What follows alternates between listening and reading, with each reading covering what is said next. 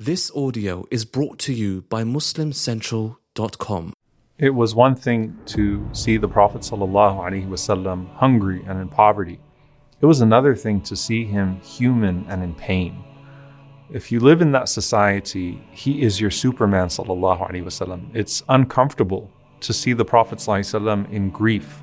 And there's a difference between the crying that the Prophet ﷺ has in his salah, in his prayer, and in his remembrance, and the crying that he has with tragedy ﷺ when it strikes his own home.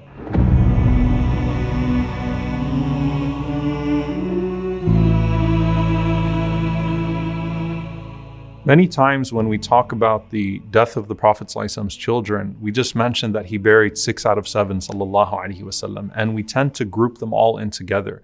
And of course, every single death of every child of the Prophet ﷺ stung him.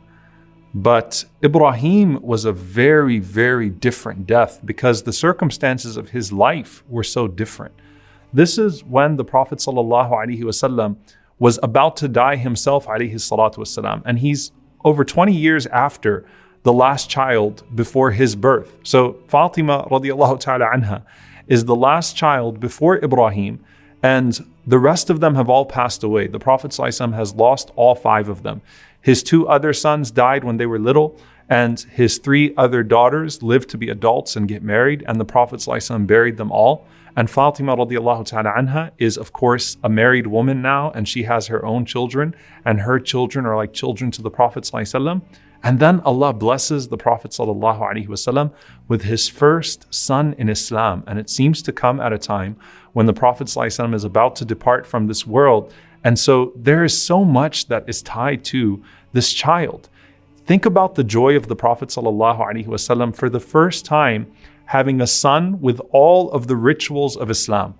And it's at this point in his life, ﷺ, and he's able to take his son, his only son in Islam, and perform the adhan in his ears, and to do the tahniq of his own son, ﷺ, after he's done that for so many other children, and to perform the aqiqah for his own son, ﷺ, after he's done that for so many other people's sons. And the Prophet ﷺ would take Ibrahim, his son, with such pride, and he would say to the people, لَقَدْ رَزَقَ اللَّهُ نَبِيَّكُمْ وَلَدًا وَسَمَّيْتُهُ عَلَى أَبِي إِبْرَاهِيمَ. Look, O people, Allah has blessed your prophet with a son, and I named him after my father Ibrahim. Think about that. Subhanallah. Think about being in the masjid when the Prophet ﷺ is holding Ibrahim for the first time, attending the aqiqah, the Prophet ﷺ bringing him around, and the Prophet ﷺ clearly had an attachment to this child. So he used to visit him daily when he was with his wet nurse. He used to take him with him, sallallahu alaihi wasallam, when he would visit the homes of his spouses. He would bring him to the masjid, sallallahu alaihi wasallam. He used to always go out to see him when he was with his wet nurse. So it was known that the Prophet ﷺ had an excitement to go and see his own son, Ibrahim now. After all of these years, his own son, sallallahu alaihi wasallam, that seems to be the one son that's going to survive him after his death. And then Anas ibn Malik radiallahu ta'ala anhu speaks about what happened. Ibrahim was about 16 months old. So he's not a little baby in the sense that at 16 months old, the baby has a personality. You have that connection to that baby. And Anas ibn Malik radiallahu anhu describes the scene when the messenger comes to the Messenger sallallahu alaihi wasallam from the house of his wet nurse. It says, Ya Rasulullah, Ibrahim is really sick, and it looks like he's about to die. And the Prophet ﷺ drops what he's doing, and he goes with his companions to the home of the wet nurse. And the husband of the wet nurse was a man by the name of Abu Sayf, and he was a blacksmith. So the Prophet ﷺ goes to him, and he asks for permission to enter, and he takes Ibrahim.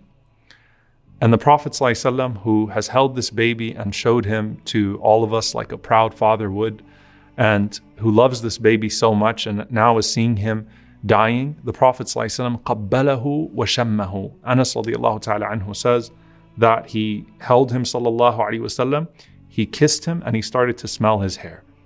And as he's holding him sallallahu alaihi wasallam, the Sahaba are just looking on at him.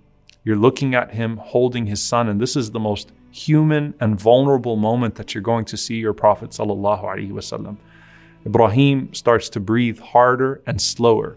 And Anas radiallahu ta'ala anhu says, in the arms of the Messenger sallallahu alaihi wasallam, his soul left his body.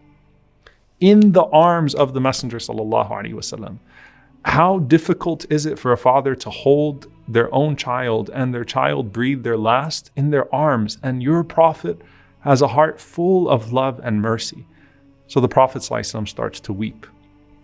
Abdurrahman ibn Auf radiallahu ta'ala anhu, he looks at the Prophet ﷺ and he says, "Wa anta ya Rasulullah, you too, O Messenger of Allah." And he wasn't saying that with cruelty. It's not like the man who said that to the Prophet ﷺ when he was kissing Al-Hasan wal-Hussein, and he was saying it from a point of arrogance. It's from a place of admiration and, "Ya Rasulullah, you cry too? We're not used to seeing you this way. We're not used to seeing the Prophet ﷺ break down. We're not used to seeing the Prophet ﷺ weep in such a fashion over his child. We see this from other people." And Rasulullah ﷺ, as he's holding his son, who has now passed away, in his hands, and the Prophet ﷺ looks at him and he says, "Ya ibn Auf, O the son of Auf, it's rahmah, it's mercy that Allah puts in the heart. Allah put this mercy in my heart. I can't help myself, right? I love this child." And Anas radiallahu anhu said the Prophet ﷺ started to weep more. And we were staring at the Prophet ﷺ, and of course they were crying with him. How would you not if you're sitting with the Prophet ﷺ holding his dead son at that point? And the Prophet ﷺ said, "Inna al-ayna tadma' wal-qalba yahsan, wa la naqulu illa ma yurdi Allah, wa inna bi firaqika ya Ibrahim lamahzunun." The eyes are shedding tears, the heart feels sadness, and we don't say except that which is pleasing to Allah subhanahu wa ta'ala. وَإِنَّا بِفِرَاقِكَ يَا إِبْرَاهِيمُ لَمَحْزُونُونَ. And we are sad, O Ibrahim, over your departure. We are sad, O Ibrahim, over your departure. We are sad, O Ibrahim, over your departure. We're grieving over your loss, O Ibrahim.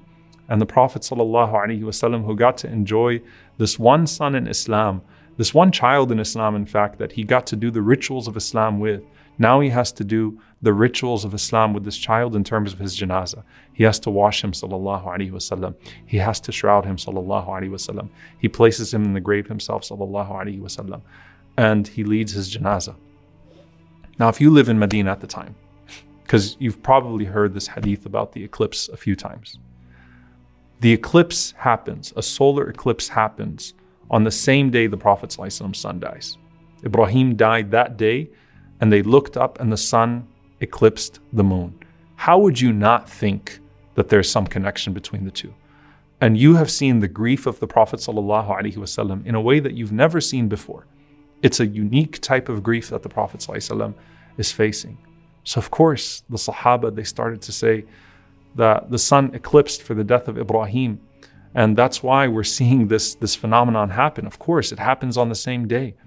And the Prophet ﷺ comes out and he leads the prayer of khusuf. He leads the eclipse prayer, sallallahu alaihi wasallam, and it's so long that you would faint behind him, sallallahu alaihi wasallam, because of the length of his salah during that eclipse.